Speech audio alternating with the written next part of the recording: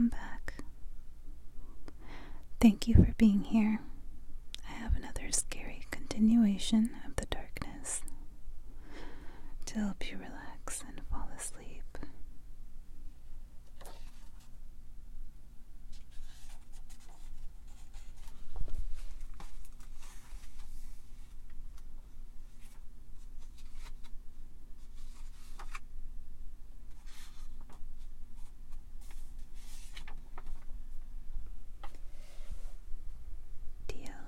On her bed that morning, unable to think of anything but Steve. She didn't sleep well that night, and she had a brand new nightmare to fill her with terror. It started much like her other nightmare, except in this one she was alone outside. It was a beautiful day. White puffy clouds adorned the bright blue sky. Then out of nowhere and without warning, the sky became overcast with heavy winds and rain. Dia trembled. She couldn't find a way back in the house. Then at a distance, she saw Steve walking towards her. It terrified her, and she began running away from him. He caught her, grabbing her tightly. She gasped and squeezed her eyes shut. She wanted to scream, but then he whispered in her ear, "I'll be back for you when you least expect it. You may be thinking of Mark, Sean, or Jay, but I'll be the one to catch you and whisk you far, far away." At that moment, she jumped up out of her sleep, instantly relieved it was only a dream. She was alone in the room. Mark must have been downstairs already. She went downstairs. They were sitting outside. "Good morning, Dia. Come sit with us," Mark said, pointing at a chair next to him. "We've decided we're going to move.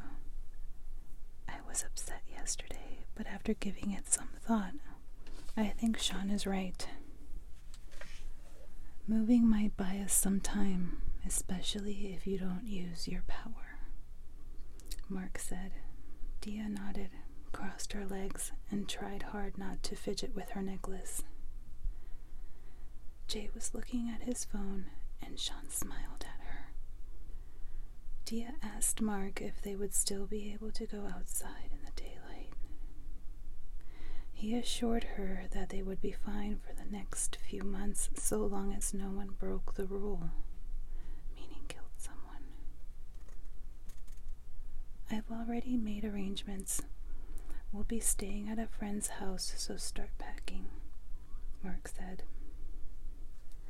Dia assumed it was the same friend that he had made arrangements with when they picked up Alex. "You, Sean, and Jay will leave soon. I'm going to stay behind and clean some things, but I'll be there later today," Mark added. She wondered if he was staying to make sure there was no evidence of Alex and good vibes left behind. "Isn't there something else we can do some other way?" Dia said while covering her face with her hands and sighed. "We've thought of every possible way to keep you safe," Sean said quietly. "Right now, this is the best way." Dia shook her head. "I don't agree, but whatever," she muttered. Mark stared at her. She sensed he was trying to read her thoughts, but couldn't. Although her thoughts were muffled to them, once in a while they would be able to decipher a word or two. Last night he drank a lot of her blood, and sometimes that helped. "You're worried about Steve finding you, I know," Mark said. Dia wiped a tear and said, "What happens when he does?" "Don't worry about that, Dia. Let us take care of him," Jay said. Mark and Sean both nodded. Dia breathed a sigh of relief, then went back in the house and began to pack some of her Once she finished packing, Jay loaded her 2 large suitcases and the rest of their things in the trunk in a hurry. Sean was already in the car. "See you later," Dia told Mark, then kissed him and got in the car. They drove from Annapolis to McLean, Virginia. It took about an hour to get there. During the ride, Dia kept slipping in and out of sleep.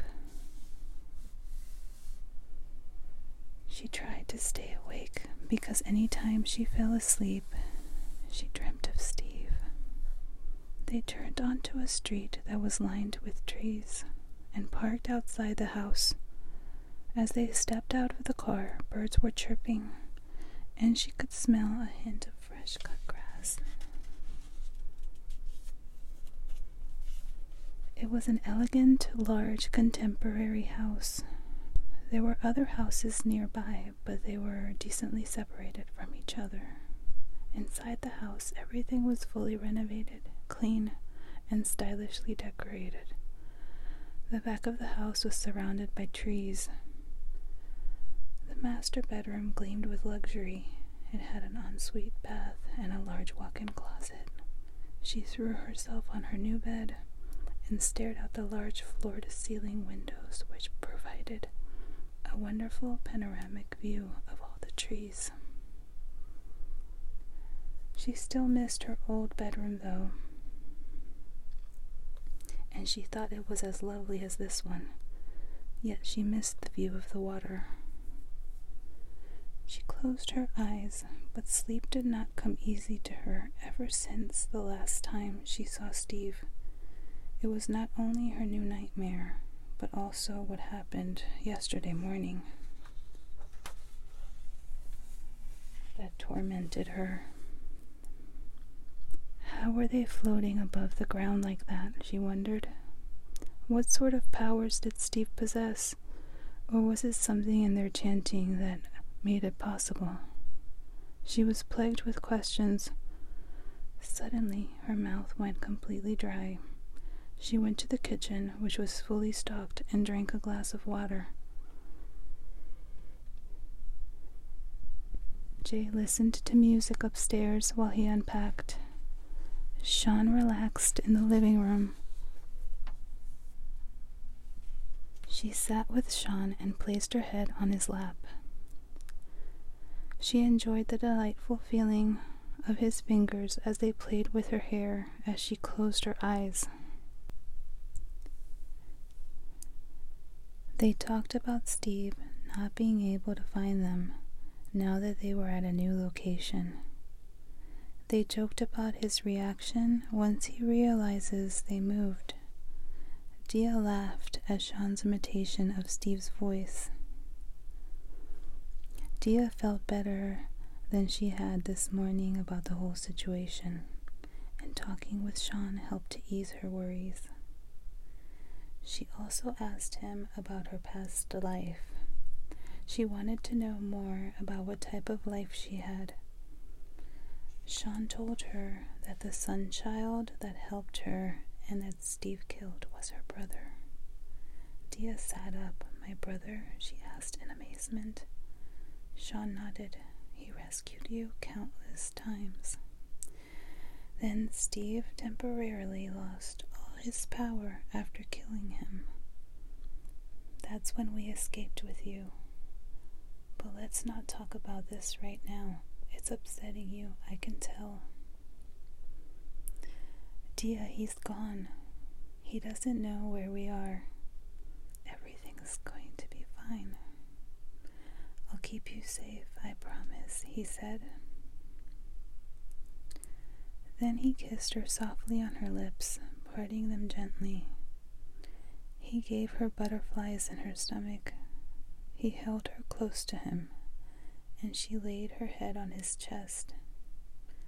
And at last she managed to fall asleep and not dream of Steve.